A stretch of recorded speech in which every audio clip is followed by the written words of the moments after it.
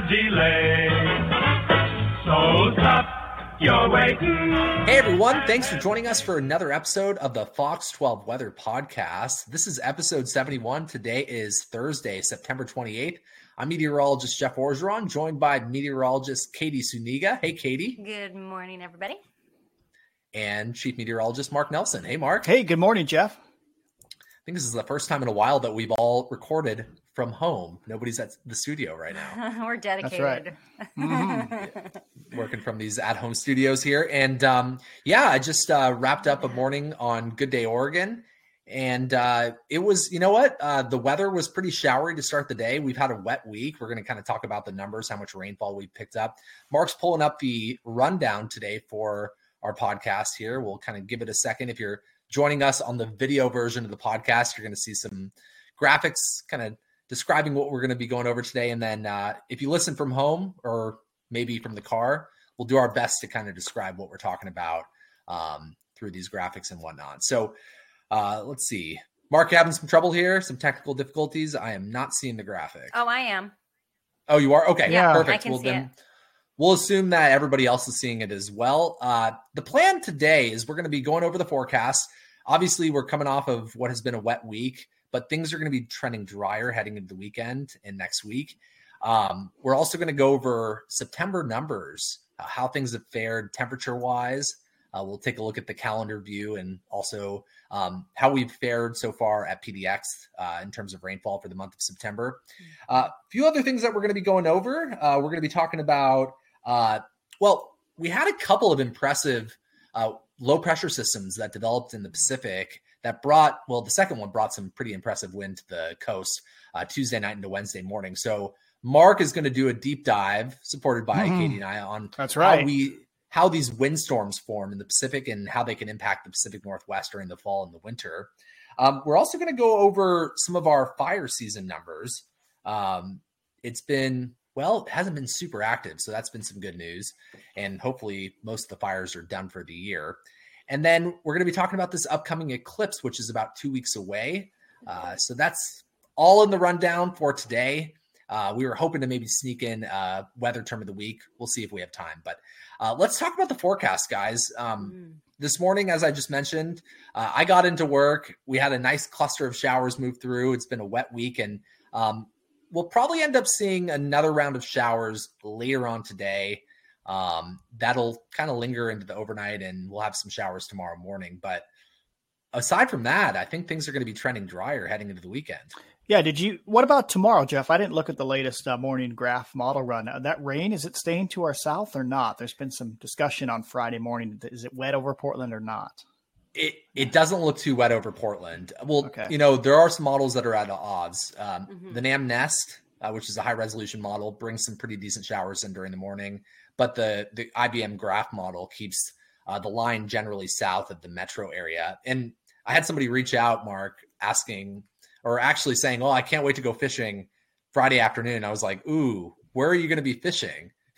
And they said up to Clackamas, up into the Cascades. And, that's going to be kind of the dividing line there.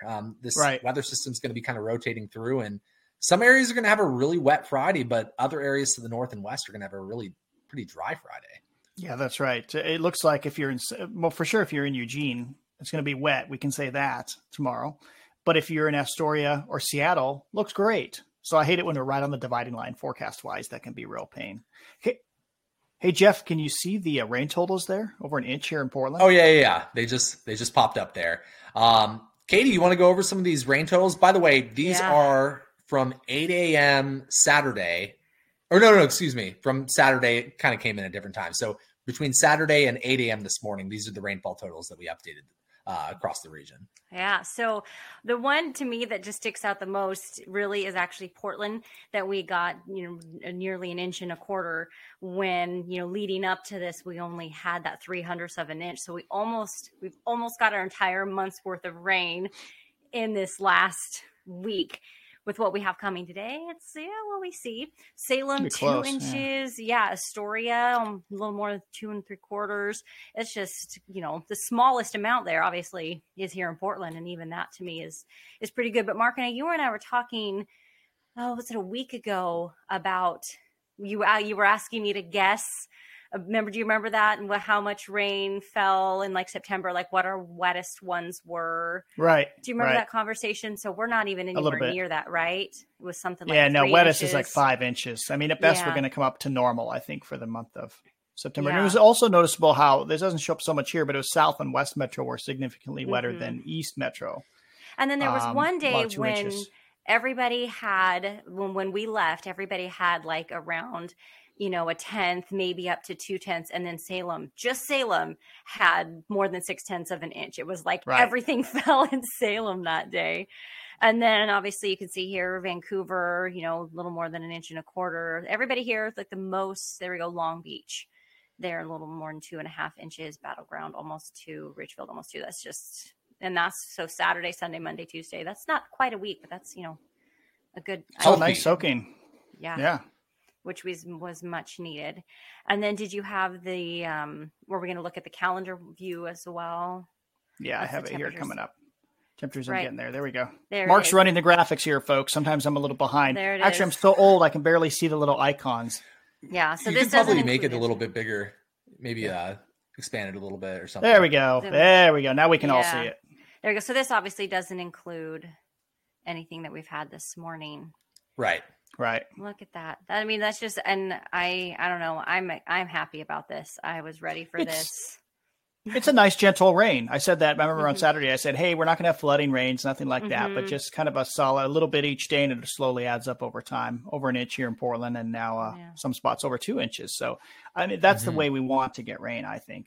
Yes, just a little at a time. Nice soaks in, gives us, and for me, it's been quite nice the off and on. Again, I know some people were talking about it yesterday at the station about how 1 minute sunny, the next minute's raining, but it's been nice, because you have those moments where you can get out and do something. Or I was up at Multnomah Falls yesterday and it cleared up on our way up and it started raining as we were leaving for my story. So it was like we got that dry streak right when we needed it, and then the rain kicked back in. So that was really nice. Good stuff. Look at the month above. We're running about average, slightly above average.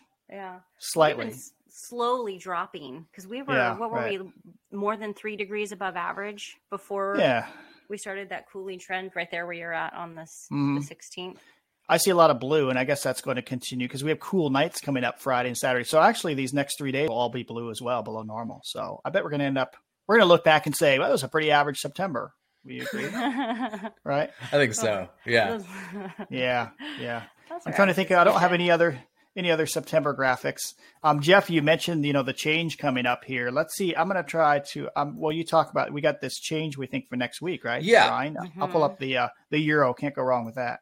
Yeah. So we kind of mentioned what's going to happen on Friday. We're going to have this upper level weather system, upper level trough swinging through. It's going to move generally over Southwest Oregon and Northern California, and then it's going to kind of drift off to the east. So it's really going to favor rainfall on Friday south of the metro area. So I think if you live in extreme Northwest Oregon and Southwest Washington, you're not going to have much rain on Friday. Maybe a few showers to start the day, but most of the showers will focus in central Southern Oregon and off into Eastern Oregon eventually.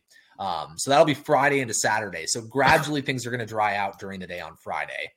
Mark's kind of bringing up this upper level weather chart here. You can see that. Yeah. There you go. Upper level. Mark, so this just shows, here? This is a 500 millibar height anomaly. What you're seeing, if you're only listening to us, like I just listen to the podcast typically, you're seeing the upper level heights around 18,000 feet, 500 millibar heights. And wherever you see the blue, it's lower than normal heights. Wherever you see the red, it's higher than normal heights. In general, it's cooler and warmer than normal, not always. But you see how we have troughing over us, and we get troughing. We get lots of lifting in the atmosphere in the shower. So that's now. But then let's go forward. This is the ensemble average of 51 different members from last night's run, by the way. And you get to Saturday and Sunday and see how the low just kind of fades away and moves to the east. This is Sunday night. Yep. Okay, so we're still all together here. Monday, a little more warm colors. So this is about Tuesday. And notice there's a pretty strong ridge offshore, but it's a flat ridge. And when that happens, we do tend to get moisture that comes in from the west. We can get cloud cover or even light showers that are kind of just squeaking by the top of that ridge. It's not like a full latitude ridge where it shuts off the faucet totally. So, Jeff, do you still have a chance for showers somewhere in there, Monday or Tuesday? Yeah, I left it in Tuesday.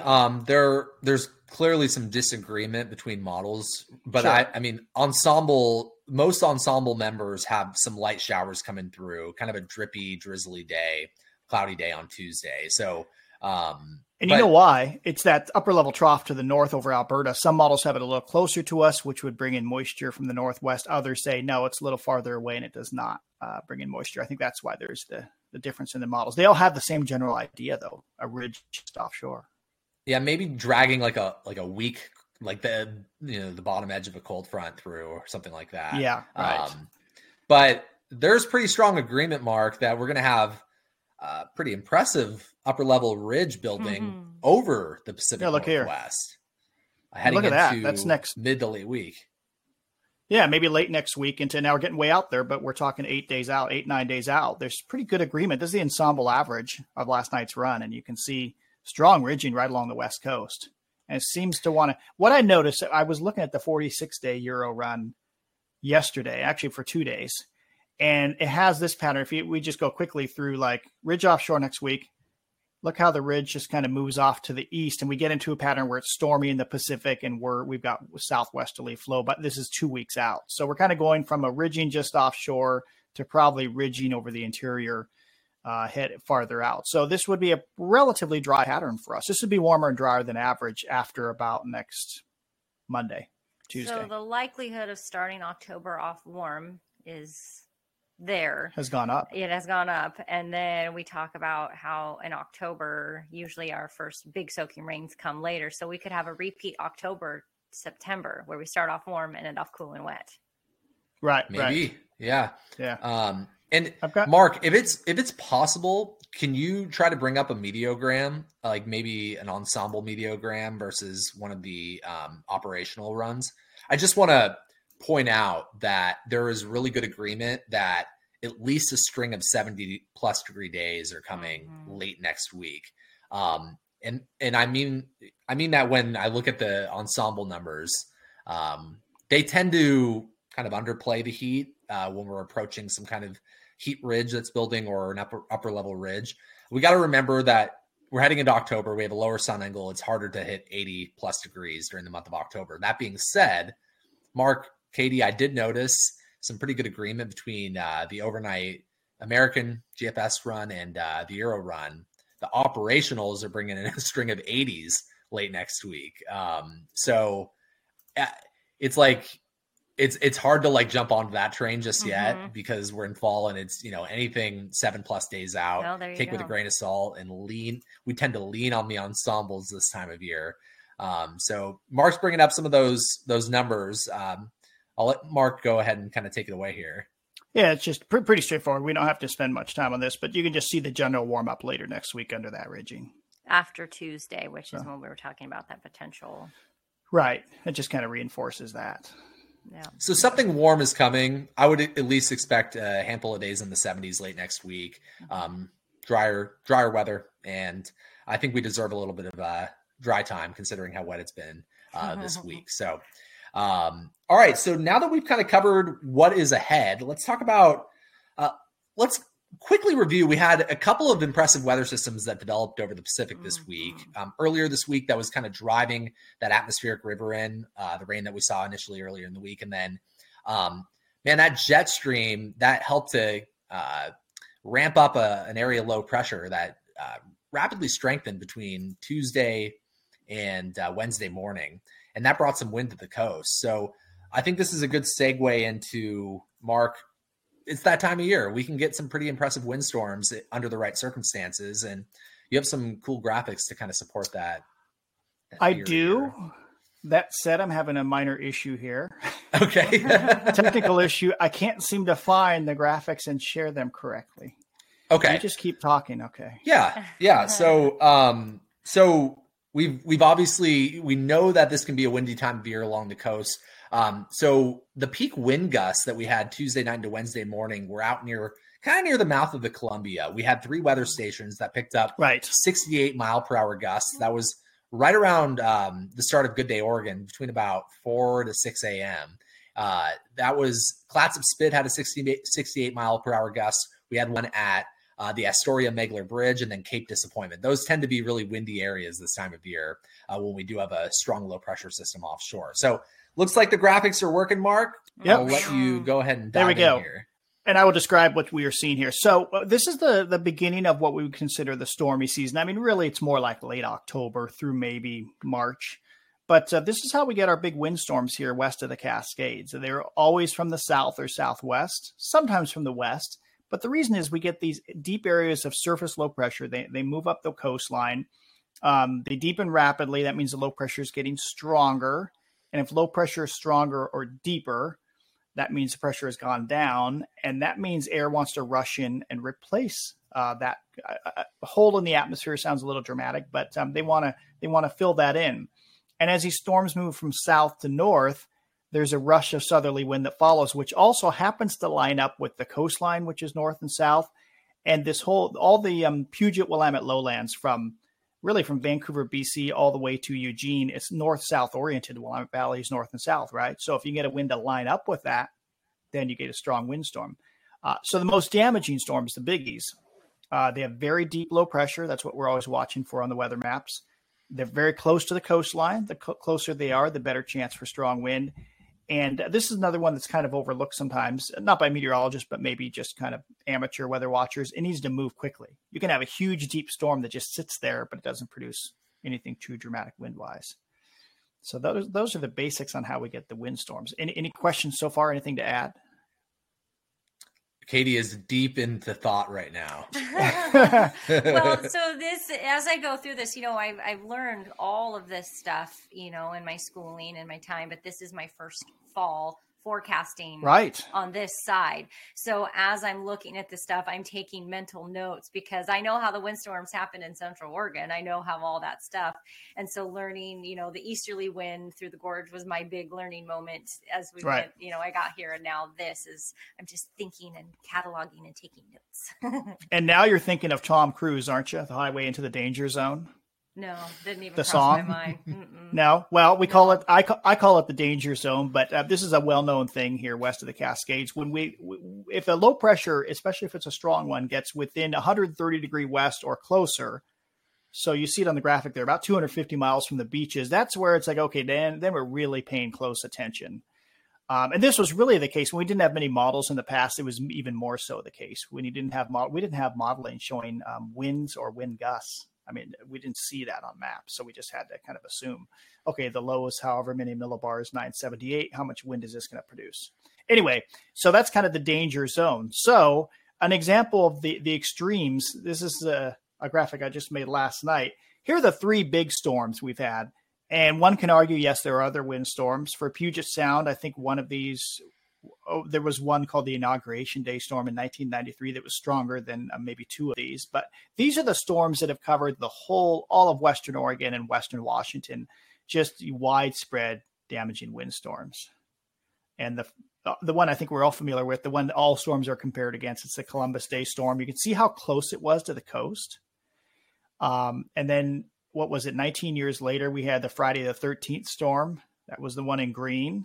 That one was not as close to the coast. I mean, it was still in the danger zone there, but it was slightly deeper, 956 millibars. And then 1995, December 12th, that's the one people around here might remember. It's been a long time. What is that, 28 years? Is that right? It's been 28 years. Is that right? Yeah, about right. In that one, that was in the modern TV age where kids got out of school at noon because we knew it was coming in the afternoon. The schools let kids out early. And I remember I was on the air over at Coyne and the lights flickered right at the end of the noon show. I'm like, oh, it's happening. And that was quite a storm. I think we had 300-something thousand PGE outages with that storm. But see how the paths, I mean, does anything stick out there really? Like, is it pretty straightforward?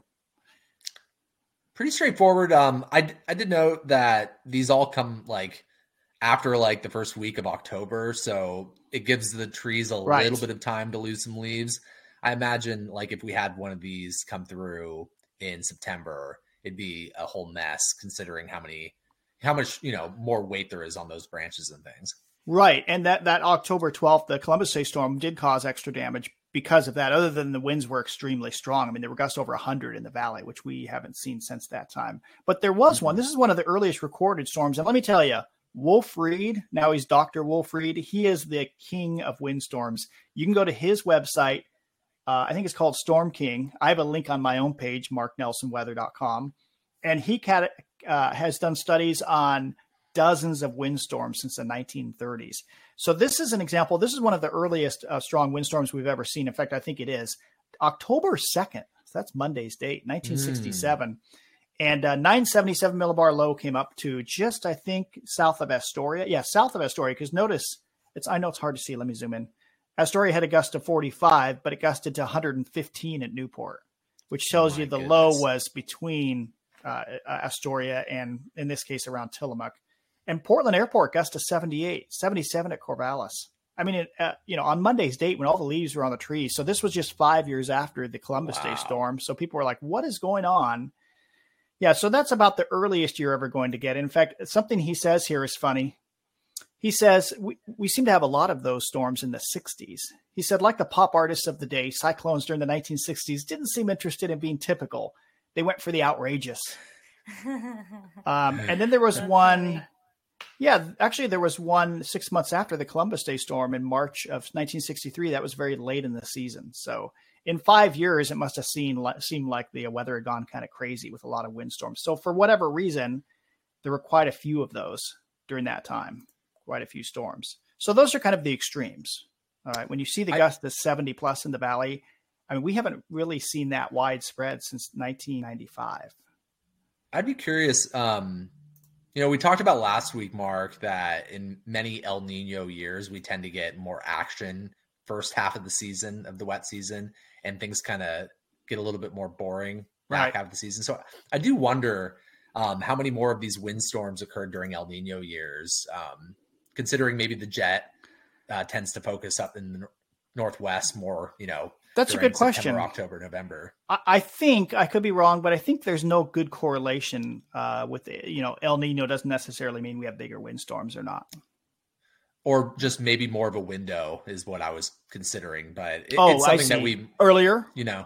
Maybe. Right. I mentioned that danger zone. Let me pull that up again. I'm probably killing this podcast by killing my computer here. I got to find the right graphic. Oh yeah. The danger zone graphic. Where is it? I'm singing that song. Here we go. 2 years ago in late October, was it 3rd or 4th week of October? We had two different 948, 945 millibar lows come right up to that 130 degree west side. Remember the bomb cyclones? I just ran into that graphic again yesterday. That was amazing. We'd never seen such deep lows so close to us. Yet they were around 130 west, so we didn't get big damaging wind here. But if anything like that were to happen again and move within that range, I think we'd have a major windstorm here. Just to have such deep lows so close, that was highly unusual. Yeah, it's always a possibility, and sometimes they can come up really without a lot of warning. I mean, and this was not a super strong low pressure system that we saw Tuesday night into Wednesday morning, but that took all of about 18 hours to form and deepen. And we really didn't have model consensus as to where exactly the center of circulation was going to go. So that's why I think it's really important, especially if you live along the coast or west of the Cascades, to keep a really close eye on the forecast, because things can change quickly out here during the fall and the winter. Right. We did have a South Valley surprise, and you can find that on Wolf Reed's page. That was the last time we had a big surprising windstorm in, I think it was February of 2002. And a low spun up, went right across about Albany. And there were gusts over 70, the strongest gust at Eugene since the Columbus Day storm, yet it was calm here in Portland and Salem because the low went into our south. But that was a total surprise. That's the last time we've seen a surprise. So 21 years. Yeah.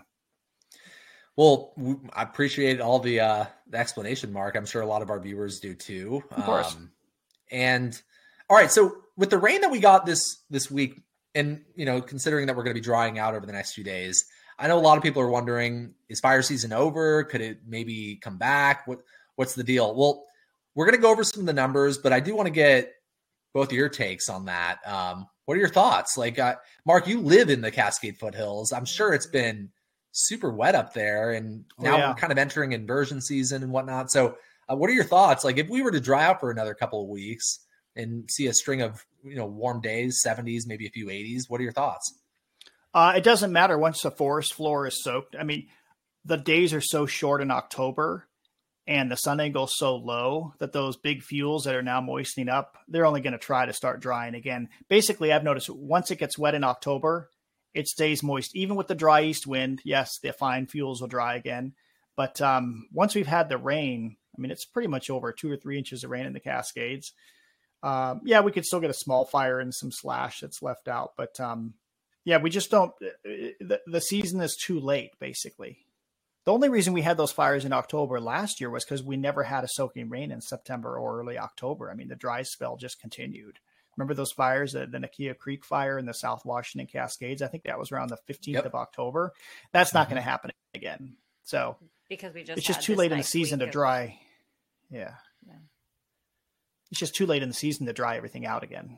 Totally dry. We haven't had a ton of rain this week east of the Cascades, but we will get some good wraparound moisture coming from this weather system Friday into Saturday. So that'll really dampen things up and before things dry out. Let's go over some of these fire season numbers. So in 2023, we've seen about 298,000 acres burned. A typical year, do you have the average, Mark, on what Well, I guess it'd be 4 times that. So I think it's around 1.1 to 1.2 million acres typically burn in all of Oregon and Washington each summer. That's a 10-year average. And of course, each year, as you see below, up and down, So, I mean, we've seen a below average year, which I don't think anybody is upset about. Compared to last year, we've seen about half the acreage burned in Oregon and in Washington. Right. So, and if you're not seeing the graphic, we'll list some of the numbers from previous years. So 298,000 acres burned this year. Last year, 632,000 acres burned. 2021, 1.5 million acres burned. That was a pretty bad year. 2020 was a horrendous year. Nearly 2 million acres burned. We all know with the firestorms that came raging through the Cascades, it was an awful end of the year. I think almost 1 million of that was during that 1 week with those firestorms, the west slopes of the Cascades. It was almost 1 million acres in 1 week. I will never forget that. That was just unbelievable. 2019, 249,000 acres. So that was actually less active than this year has been. 2018, about 1.3 million acres burned. I can't see 2017 on the graphic here. Mark, can you see that one? 1.1 million. So that was about average that year. There we go. So we've had a lot of bad fire years, but this year kind of pales in comparison to some of the previous years. So I'm curious, 2019 and this year are so much lower than some of those ones that we're showing there. And I'm trying to think back to the rain graphics that we've showed, like of each year and how that may correlate with how that helped, because wasn't 2018 a really wet year? If I remember, or 2019. Well, I thought it was leading into 2019. I'm trying to remember. There was one year when I've been showing that graphic where last year it showed, only 0.3 of an inch. This year, and it shows up to 2016. And there was one in there that had I don't want to misspeak. It was the bar was all the way up to the top. And I thought it was the rain. It was either 2018 or 2019. September rain, right? September. Yeah. I'm not sure how that played out. I mean, in some years by mid-September, most of the acreage is already burned. I think most years, most of this has already happened by mid-September. So I'm not sure. Late September rain. If we were. I don't know. Yeah. I think what's most important is what occurs during the season in July and August. Yeah. For example, this year, and also firefighters. Firefighters, they're getting better at it. They're getting better at detection. I mean, look how quickly they're on these fires now. Go ahead. Oh, well, I was just going to say, because you mentioned that. So my story yesterday, I was out with Corporate Fire and they're training with a drone, and they were telling me that they haven't used it yet for any major rescues, but they did use it this year during fire season. And there's infrared on it where they go out and the firefighters have an app on their phone that they watch what the drone is seeing, and it pinpoints where they are and where a hot spot is, maybe after a fireworks show or something, and they can walk real time to that hot spot from the drone and take care of it at that moment so that they don't have time to flare up. And this is the first year they've been able to do that. That's pretty neat. I was thinking that the biggie, and I'll just do a quick preaching moment here. Every spring, and I know the media loves a story, right? They want a big story. It's when a spring like this, where it got hot in May and then very dry, and usually dry, and they say, "Oh my gosh, it could be really bad fire season. It can be really bad." But it all depends on what happens during the fire season. If we get those, we had those just, perfectly bad setup of those lightning strikes in late August. But then, as I recall, we had some coolish, cloudyish. We even had some showers following that. That just kind of damps things down and gives firefighters a chance to get to things. So if we would have had those lightning storms in late August followed by a dry east wind event, I bet things would have really blown up and it would have been much worse. It's all about what happens during fire season, not just the setup. The setup kind of primes the pump, but you can have a warm, dry spring and things are okay at the end in the summertime. So never panic at the beginning of the season. They also told me that since we had the big fires in the gorge, people have been much better about not setting off fireworks out there after you all think that they said that's been a big help, is that people kind of realized it wasn't smart. So their human factor has been changed since those fires too. One would think someone would have thought of that first, but okay. Well, and just a couple of final notes here. We didn't have a lot of thunderstorm activity this year. So that's probably one big reason why we didn't have huge fire numbers, acreage burned and whatnot. And then secondly, I think at one stage in fire season, toward the end of fire season, the number was it was like 3/4 of the fires, or, the fires that sparked up this year were human caused fires. Right. So I think, if we're all kind of being extra careful on what we're doing when we're camping and things like that, it can certainly reduce the amount of acreage that's burned and certainly the smoky days that we see. But Mother Nature plays a role, and luckily she didn't, play a huge role this year. So, all right, we're a couple of weeks away from this eclipse that everybody's talking about, especially you two. And we got some cool graphics here to talk about where could be the best place to go. Weather, of course, will play a factor in that, and what it'll look like in the metro area. So, guys, why don't you take that away? Yeah, we've got the total eclipse. Total annular eclipse. I'm sorry, it is not a total eclipse. It's an annular eclipse, but not quite total. But a partial would be slightly different. Either way, in a total eclipse, which we had 2017, 100% eclipsed. If you were down in the path across Central Oregon, it gets dark. The sun is totally covered. For some reason, I don't have the graphic that shows annularity, but that's fine. So in an annular eclipse, in this case, about 90% covered in kind of a strip in Oregon. Here you go, across Southwest Oregon. 4.5 minutes where the sun will be about 90% covered. In the Portland area, it'll be 86% covered. So what's the difference with the annular? The moon is a little bit farther away from us, so it can't quite cover the sun from our perspective. So there's going to be a ring or an annulus of, sun. 10% of the sun is pretty bright, though. I mean, a lot occurs in that last 10% of sun. Here's an example. This is what you will not see, even if you're under that line in October. You will not see the shadow bands. That was something we saw during the total eclipse. Is that where we had the little the lines moving across the ground? Remember that? Some people saw that. I saw it briefly. Diamond ring effect, where as the moon covers the sun and then comes out of it, you see like the big flash. You won't see that. Bailey's beads, which were lights all around the edges, you won't see that. You will not have darkness moving overhead. It will not get dark. Okay. It'll get slightly dim. Like if it's cloudy, which is a decent chance on October 14th, it'll go from cloudy to like a little darker cloudy, but it'll be barely noticeable. During that eclipse. Yeah. Remember the temperature drop. Remember the 360-degree view. You could look around. I remember looking towards Mount Hood from Madras, and you could see there was sun on Mount Hood. So it's kind of like you're in a sunset, but around you is not. And the planets and the stars appear. None of that, folks, is going to happen with this eclipse. Maybe another way to describe it, the actual eclipse chasers, people, the nerds that chase these eclipses, year after year. Total eclipse, unforgettable experience of a lifetime. I agree. That's what I saw. Partial eclipse, yeah, it's interesting, kind of cool, but forgettable. There you go. Kind of like a weak atmospheric river. Forgettable. Or a bomb cyclone that develops offshore that doesn't impact us. Yeah, you're right. Interesting. Like, it's interesting, but it's forgettable. I think after this we'll be like, oh, that was kind of neat, assuming we can see it. But of course, that's a big question, right? That path. It could be, if we have a weather system over us, it's possible nobody sees it except maybe a few spots in Central Oregon. So it all depends on the weather. Or maybe we'll have a big ridge and we'll have sunshine for all. That would be neat.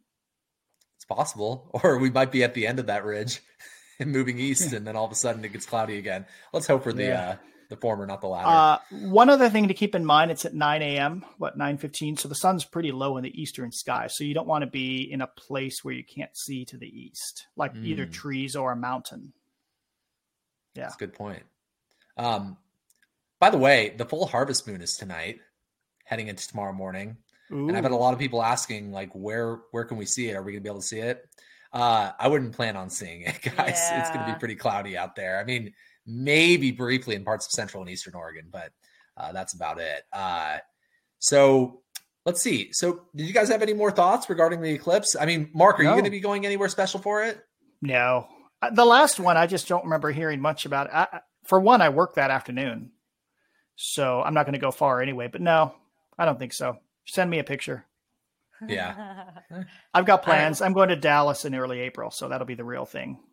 Katie? I'll be at the station. I'm doing Saturday Good Day Oregon, so I'll be that's there. Right.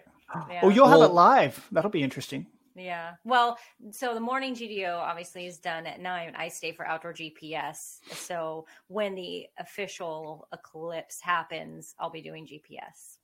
So I know we have one photographer. I think Mike Heinrich from the morning show. He was planning to hopefully be live down there somewhere, maybe South Central Oregon. So maybe he might feed you folks back a live shot if that's the case. I would hope so.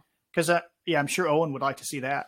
Yeah. By the way, if anybody is planning to go shoot the eclipse somewhere and you want to submit a photo, best way to do that and to be featured is to go to kptv.com/weather. And there's a tab that says submit photos. Mm-hmm. As soon as you submit a photo, we all can see those from the Weather Center, and we can, show those on TV or social media. And so we would love to see anything that you do capture. Videos too. Hopefully videos, anything. Yeah, we would love to see that. And Mark, go ahead. Basically, the lawyers won't let us use a video or photo unless you submit it through there. So, or we get your explicit permission with this long form. So please, if you just send them there, we don't want the lawyers after us. Please don't sue us. All that. Yeah. Just being honest. Guys, we have a dry weekend ahead. Any plans for the weekend? What do you guys got going on? I have family coming into town, and they were all ready and bringing their rain jackets and stuff. And I was like, you might need to leave that in the car. So we have football games and fall festivities planned. Well, we have the big AMS. We don't have an AMS winter weather meeting, but the Oregon AMS, we have the snowstorm wrap-up meeting at OMSI, 10 a.m. to noon on Saturday. Professor Cliff Mass is coming down from UW. He's going to speak about that storm. Weather Service is going to have all the numbers and whatnot from that storm. Seems kind of out of season, but they needed time to get it together. Mm-hmm. And Cliff is going to talk about the Maui wildfires, how climate change did or didn't affect it much. And I think Cliff is also going to be giving us an update on his regional modeling system, the UW WRF GFS. So that should be a good meeting. The public is welcome. It's free except for parking. You got to pay for parking. 10 a.m. OMSI Auditorium. That's my push for that. There are going to be a lot of weather nerds in the building. That's right. Including two of us. Katie, I don't know if she's going to be there. No, actually, Katie's going to be working. Oh, she's got football games. You're Katie. And she's working. Well, no, my Katie won't be there. Yeah, don't she's subject not her quite to that. Weather nerd. Yeah.